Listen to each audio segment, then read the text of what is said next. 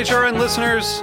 As we celebrate our 15th year, we are deepening our commitment to giving voice to the next generation of food systems storytellers, and we need your help. Our internship and fellowship programs help activate new possibilities for underrepresented and underestimated young people through experiential journalism, audio engineering, and production training. Through these unique programs, HRN helps food equity stewards build essential workforce readiness skills that expand their potential and foster economic mobility. Please consider supporting these critical programs. And with a minimum donation, you can be entered to win a dinner for two at an amazing restaurant in one of 8 cities and tickets to a concert at a great venue in one of those cities. We have incredible partners across the country who have donated, as they also share our passion for helping to educate the next generation of food systems storytellers. Check out heritageradionetwork.org/15 to donate and enter to win today. That's heritageradionetwork.org/15 to donate and enter to win today. And make sure you donate before March 31st. Thank you. You're listening to Heritage Radio Network, broadcasting live from Bushwick, Brooklyn. If you like this program, visit heritageradionetwork.org for thousands more.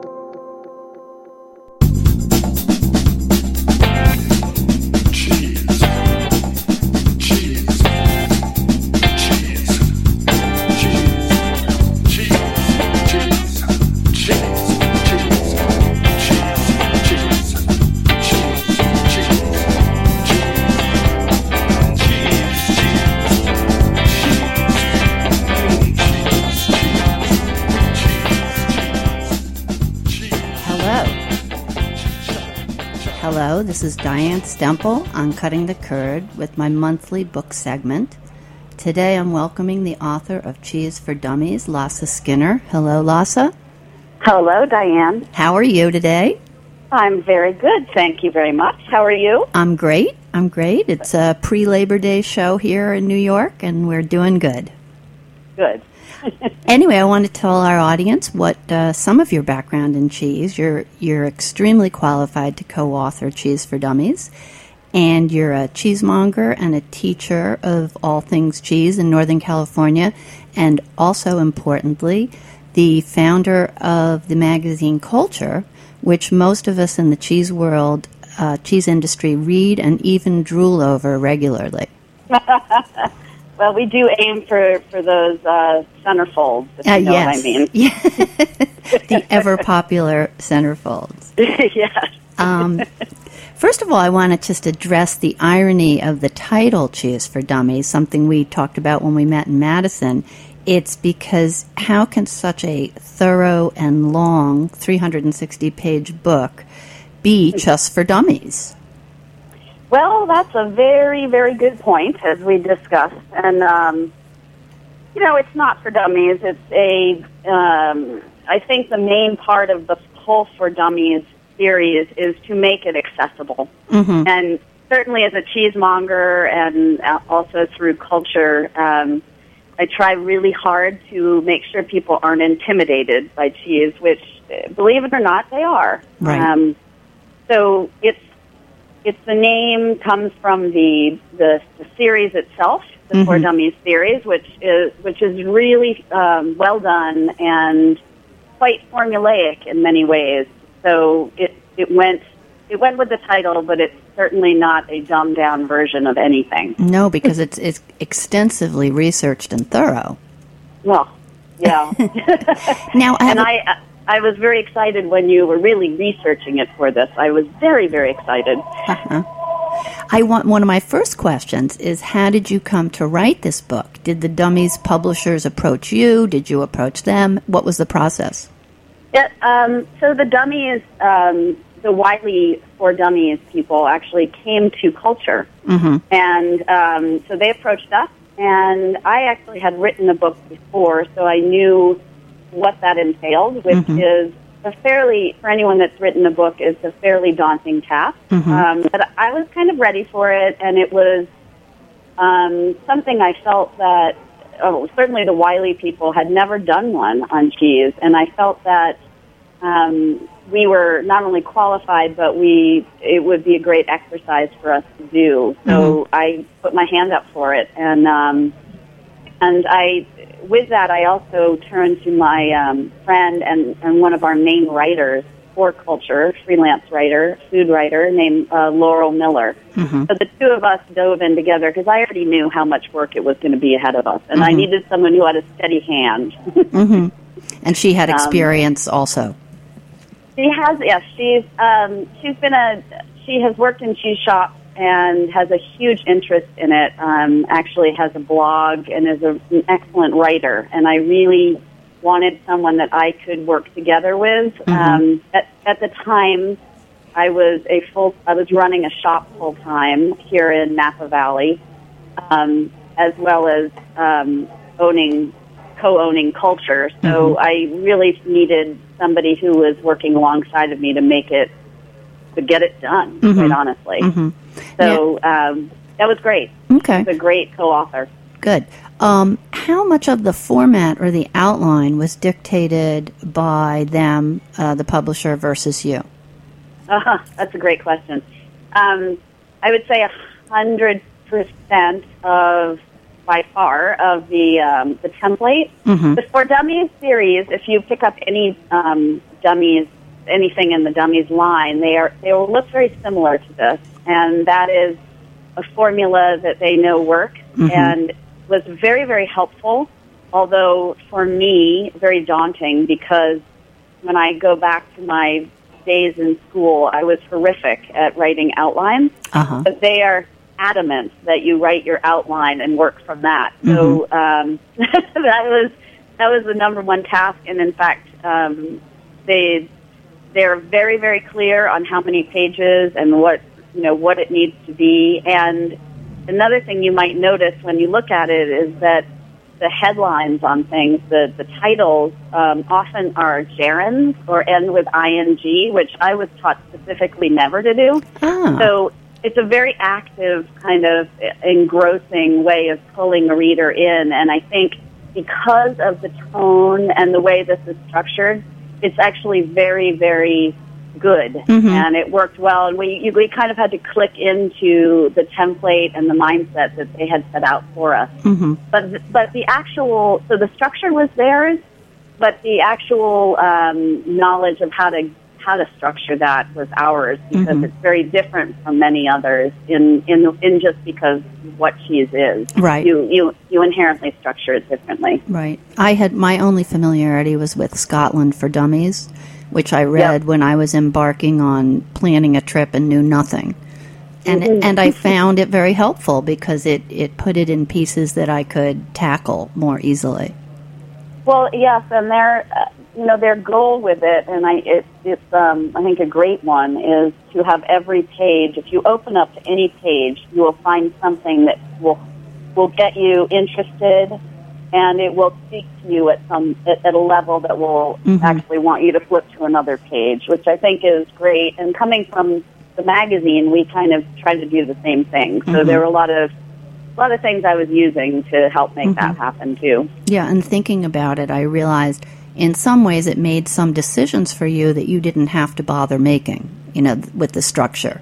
Well, exactly. And some of them I questioned and then realized that this is actually much bigger than me, so I better just shut up and get going. But I must admit, it was so nice to have someone who also was working with me on it, because we could discuss it and then divvy out things too. The bottom line, although with the cheese-related things, were me, and then I also reached out to our culture staff and our, a lot of my friends who are all cheese professionals, who are just fantastic people, and just excited to get people interested in eating more cheese. So that's really the bottom line. I try to wonder with all these cheese books, how did you approach the task? Do you do the research first? How long does that take? What knowledge base do you go to for help? Well, I don't think they would have offered this to someone unless they had a pretty deep knowledge base. The time that you have to do it is quite short, so you really need to come in and do it. It had to be done within a year. Oh, wow. Okay. And actually, we were really put to it because the Dummies people had actually worked with the Target group, and we did for them, before doing this book, we did a small little booklet that was sold throughout all the Target stores and was actually sold out within, I think, 2 months or something of publication. So Target was affiliated with this project also? It was affiliated with it, and it was actually good because it made us have to click into high gear very quickly, and the same kind of mentality where you had to work with a structure and have a very, very tight, table of contents and all of those things to work from. So it had to happen, and then we had to get it done, and we actually really worked from that and expanded it out for the book. Okay. So, yeah, it was quite a dive in. That's a long book for 1 year. I'm surprised. That seems like a pretty fast turnaround from start to finish.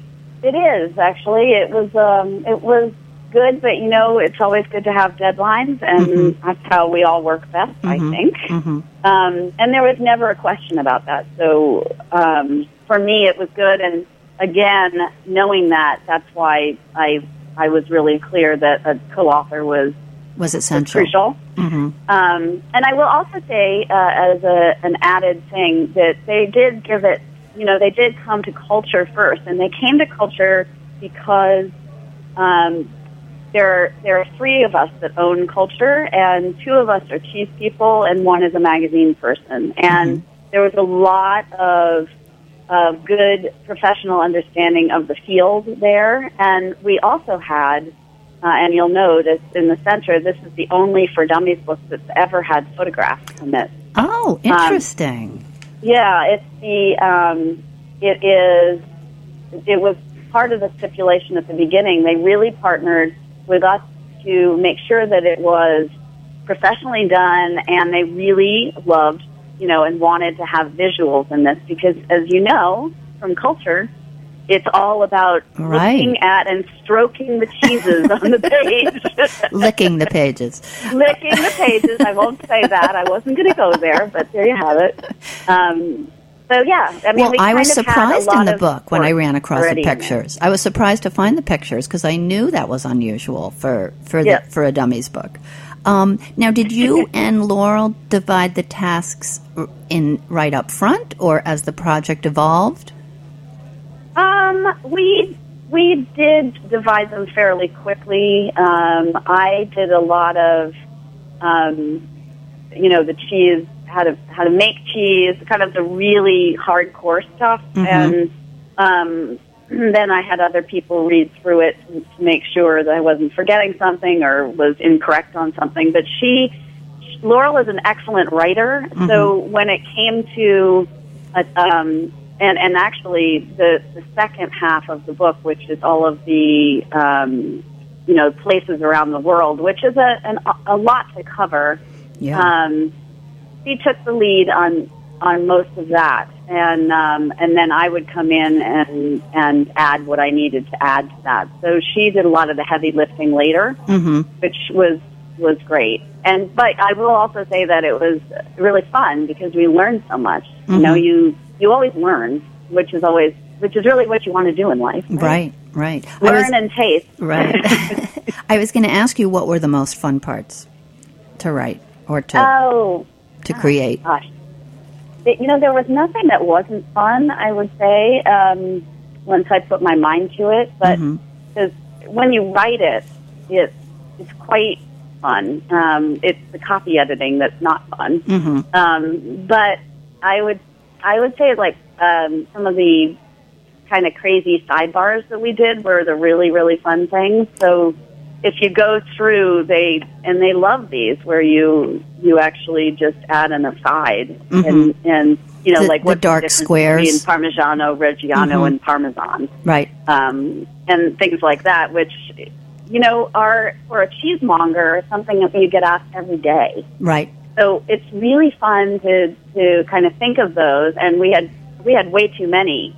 So we actually had far more material than we needed, so we had to cut back, which was a great thing. Yeah. So I think for me that was the most fun, was thinking about what the consumer really wanted to know and put those things in there.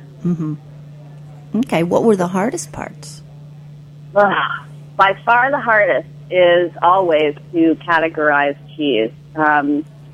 It is, it's not as straightforward as something like wine, in that it is, there are many elements that go into making a cheese. And so I was thinking, as we broke it down, what are the first questions I like to ask someone if they come into a cheese shop and look like they're a deer in the headlights. And that would be, do you like hard or soft cheese? Or you want a hard or soft cheese? Or are you looking for something that will go with something? Or do you want something that's, kind of standing on its own and has a lot of oomph to it? But when you're talking about teaching cheese and putting it down in writing, you're trying to make it as comprehensive as possible, and boiling it down into just a few elements is quite difficult. So even now, as I look at this, I mean, I could see someone asking me a million questions from this and saying, yeah, well, there's some gray in there. Right. Well, different people do it differently. They decide to divide the cheeses differently. Right. And that's true.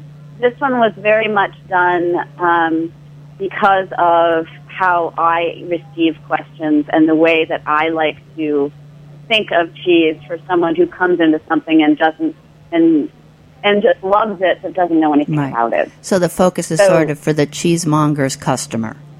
Yeah, exactly. And somebody who actually is interested enough to buy a book on cheese is probably, someone who's really willing to dive in a little bit and take it one step at a time and learn as you go along. So, it still is divided, and I was quite adamant that we do hard and soft cheeses. And that was me. It's just simply because it's really one of the main dividers.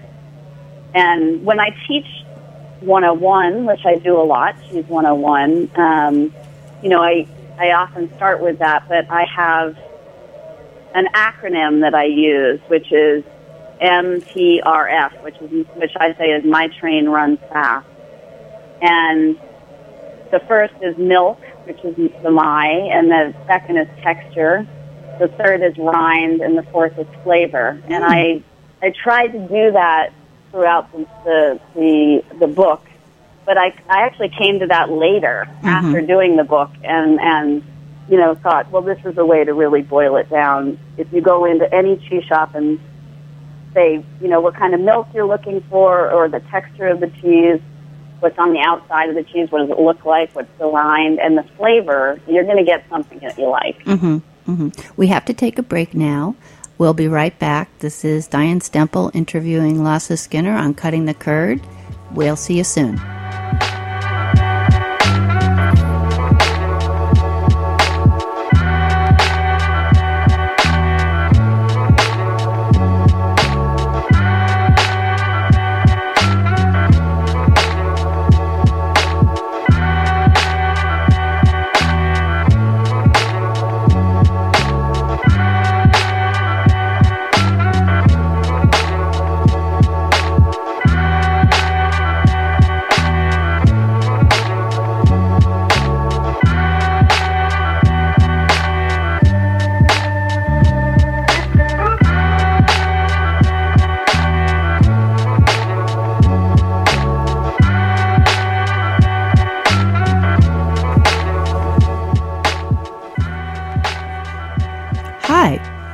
Diane Stemple again with Lasse Skinner on Cutting the Curd, talking about her book, Cheese for Dummies.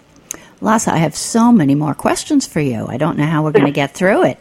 All right, I'll shut up and you ask. Well, these were even the more interesting questions. This book includes so many lists and so many decisions. How did you ever decide all these things?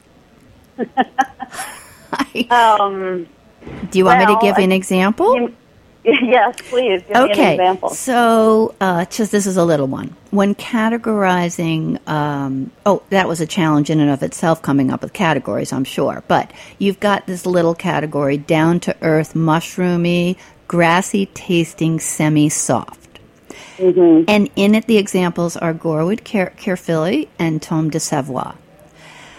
And those are great examples, but I'm just thinking, wow, where did they pull those from? Like, what made you decide to go with those two cheeses in that slot? Well, if you look throughout the book, you'll see we try not to do too many try not to repeat too much in terms of what cheese choices there are. So, which is something we do in culture as well. That's a good idea. So there are, you could reuse something, but that was a way to steer people to different things. And eliminate some possibilities while you're talking. Just like we already used that somewhere else. Yep. And also we tried to choose some ones that were a little more, for the most part, a little harder to find, but pretty acceptable. Mm-hmm. So we weren't choosing things that were, you can't get outside of Canada or something like that, because that's not who we're writing it for. Mm-hmm. We want something larger, a little bit more accessible. Mm-hmm. So that's where our mind went. But I must admit, there were many. Yeah, that was hard. And did you have a committee, or was it just the two of you, or did you sit down with like a culture group and make some decisions? Well, we didn't sit down, but we sat at our computers. But I would call people, and I had. If you look at the front in the acknowledgments, you'll see a whole host of people that are acknowledged there, and they were ones that I ran things by, as did Laurel, on a regular basis. To see what they thought, and pretty much all of the manuscript we would take in chunks and have cheese professionals read it and give their, not only comments, but actually do their cross-outs and their exclamation points and their underlines for us. And so we did actually pull a lot on our cheese, peers to look through it and provide their thoughts on it. Okay. So it was never in a vacuum. Okay. Did you worry, did you need to worry that you'd be promoting some cheeses over others? Well, because there's so many in here, I appreciate that question, but I normally feel like once you're providing a style of cheese, like a cheddar or something like that is widely available here, you're having people, get excited about the style itself rather than the actual cheese, the one cheese. And so my point with that is that for the most part, if we did say, well, try this cheese, if you go into a cheese shop and you want that cheese and they don't have that, they're going to give you something very similar made by another person. So really, we talk about this a lot, but I always say, try not to worry only about that one name. Try to think about the style and what it is you're having, which was the whole thrust behind the book, which is think in terms of, what is the kind of cheese that you like? The hard, the soft, the cheddar, the whatever it is, so that you can, because once you get that, the whole world is open to you. So no, we weren't, we were writing this for culture, for ourselves, and we love too many kinds of cheeses. So we could incorporate anybody, and there was no one holding a gun to anyone's head to put somebody in there over someone else. Okay. As you were writing the book, and again, I didn't know it just took a year, I feel that American cheeses are continuing to multiply and vastly improve. How conscious were you of including American examples when you were focusing on all cheese? Yeah, that's a great question. I was very focused, and I know Laurel was too, because of the fact that this is mainly sold in America. And American cheeses, as you said, and you know very well, really is an incredible burgeoning area. And, you know, we could have done this solely on American cheeses. Right. But it wouldn't include any of the history. And if you look into how people decide or what recipes they're using or what cultures within their cheeses they're doing in America, they are, for the most part, looking backwards at where these things started, and a lot of American originals even have been offshoots of something that they have started making something else and then ended up with a different cheese. So I think to do cheese a service, you know, and to really understand cheese and to understand what the common words we still use are, like a cheddar or a gorgonzola or a brie or something. You really need to include all of that. Right. There's a second book for sure. Yeah, that's true.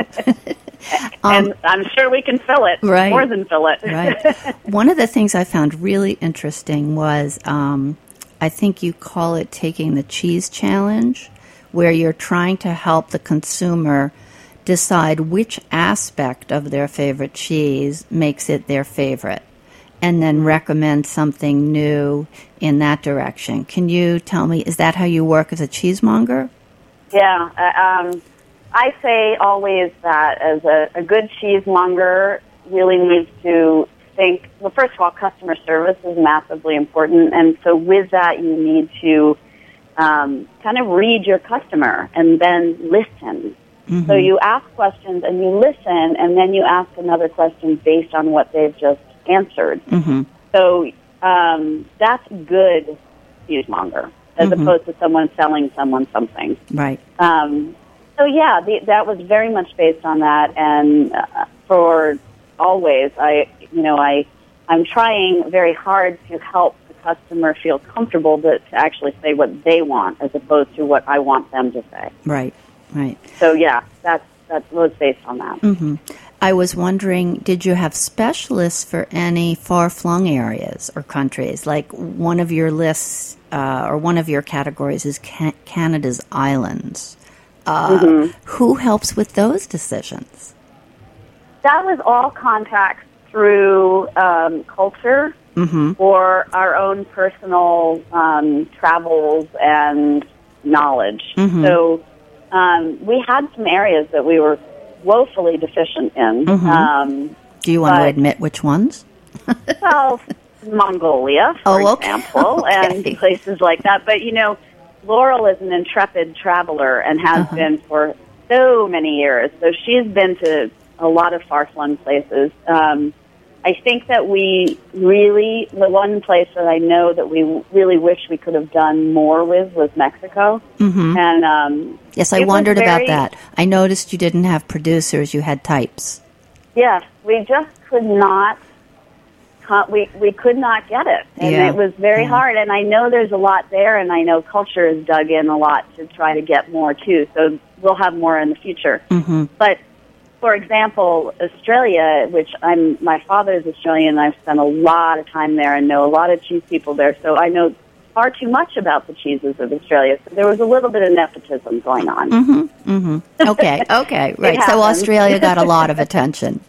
Right. But to answer your question fully, we had a lot of guidance, and then people in those places themselves who know the products very, very well, like Michelle Buster from Forever Cheese, that kind of thing, Cécile Delan from the French Cheese Club, all of those people who really know their countries and their cheeses, who provided information, and then we went and researched it and wrote it. Mm-hmm.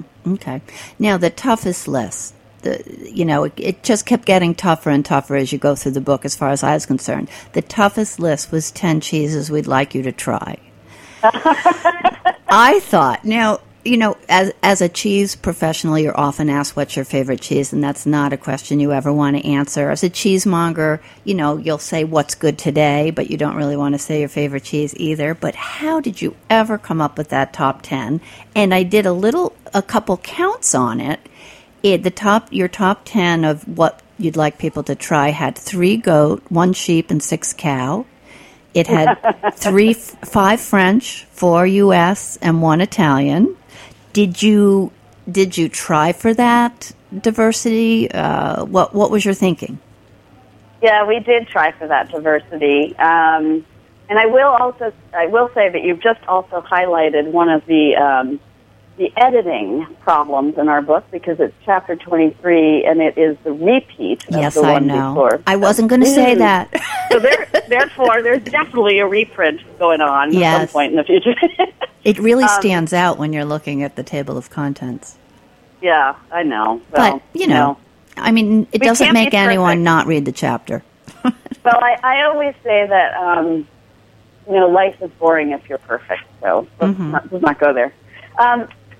So what we based this on was actually our favorite cheeses. Okay. And that was the bottom line. And it was, and I'll say from these, I mean, I'm always a goat cheese lover, but my Epoisse Clisson was one of my first loves, and Epoisse is one of my standbys. Now Pleasant Ridge, that is one, Hopper. Epoisse is what I definitely agreed with that one. Yeah, right. Well, I mean, it's hard to say any of these aren't, but Comte, to me, and Abbé de Belloc, those are ones that they are my, if you don't like those cheeses, I don't understand why. And that's why they went in there, because this was not for a list for people who are looking for something that's crazy. This is for, even though Barely Buzzed is out there, it's one of those ones that is kind of intriguing, also like, wow, that's the, it's hard not to love it if you're American, I think. So that's why we put it in there. So we wanted a little bit of diversity, but then we wanted the tried and true. Okay. Well, unfortunately... So did you have a comment? I'd love to hear your comment on about the top 10? Well... Yeah, what would you have said differently? Oh, that's a hard one. Well, let me look. I'm not a lover of Banan. Okay. Just personally, I don't like the extra flavor. You mean from the leaves? Yeah. So I would have had a different goat. Barely Buzzed. I don't know. I thought Barely Buzzed popped up in the book more than once. Yeah, it probably did because we used it for coated rind. Okay. And but we also mentioned, a little later, tea hive and tea hive. So, and again, it's a year ago, so this, there weren't it's like there's not that many coated rind cheeses out there that are American. Okay. So that's really where it popped up. Now, the only one I didn't know was Clisson. Is that how you pronounce it? Clisson, yes. I think I may have had similar ones. Maybe I might have sold Tome d'Aquitaine at Murray's, but that I didn't understand because that seemed very obscure to me. Well, it's there. It's out there. Okay. And I thought it interesting that you had 2 of the best Americans that have won Best in Show more than once, the Pleasant Ridge and Rogue River Blue. I thought that they belonged. Yeah. Yes. Well, and Comte and Abbé. Yes. Yeah, I think we tried to mix it up because it would, if you put all these out and said, look, I'm going to get all these top 10 cheeses that they say, or 10 cheeses they'd like us to try. Right. You would get a pretty amazing diversity of cheese. Right. You could just have a party. You get a couple hard goats that's very different. Yeah. And then you get a soft, and, so... It would be delicious. That's what we were going for. It would be delicious, and you'd learn a lot. Yes, exactly. Well, anyway, unfortunately, our time is up. I want to thank you very much. Everyone should look at and buy Cheese for Dummies. It's a great book, and it will help you train your staff or fill in the gaps of your own knowledge. I want to thank Jack Inslee for producing the show, and we're on heritageradionetwork.org. I want to thank John Burt, who composed and performed my new pre-show cheese song. This is Diane. I love that, by the way. Oh, thank you. I'll tell them. And this is Diane Stemple on Cutting the Curd. We'll be back next month with another book review. Bye. Thanks for listening to this program on heritageradionetwork.org. You can find all of our archived programs on our website or as podcasts in the iTunes Store by searching Heritage Radio Network. You can like us on Facebook and follow us on Twitter at @heritage_radio. You can email us questions at any time at info@heritageradionetwork.org. Heritage Radio Network is a non-profit organization. To donate and become a member, visit our website today. Thanks for listening.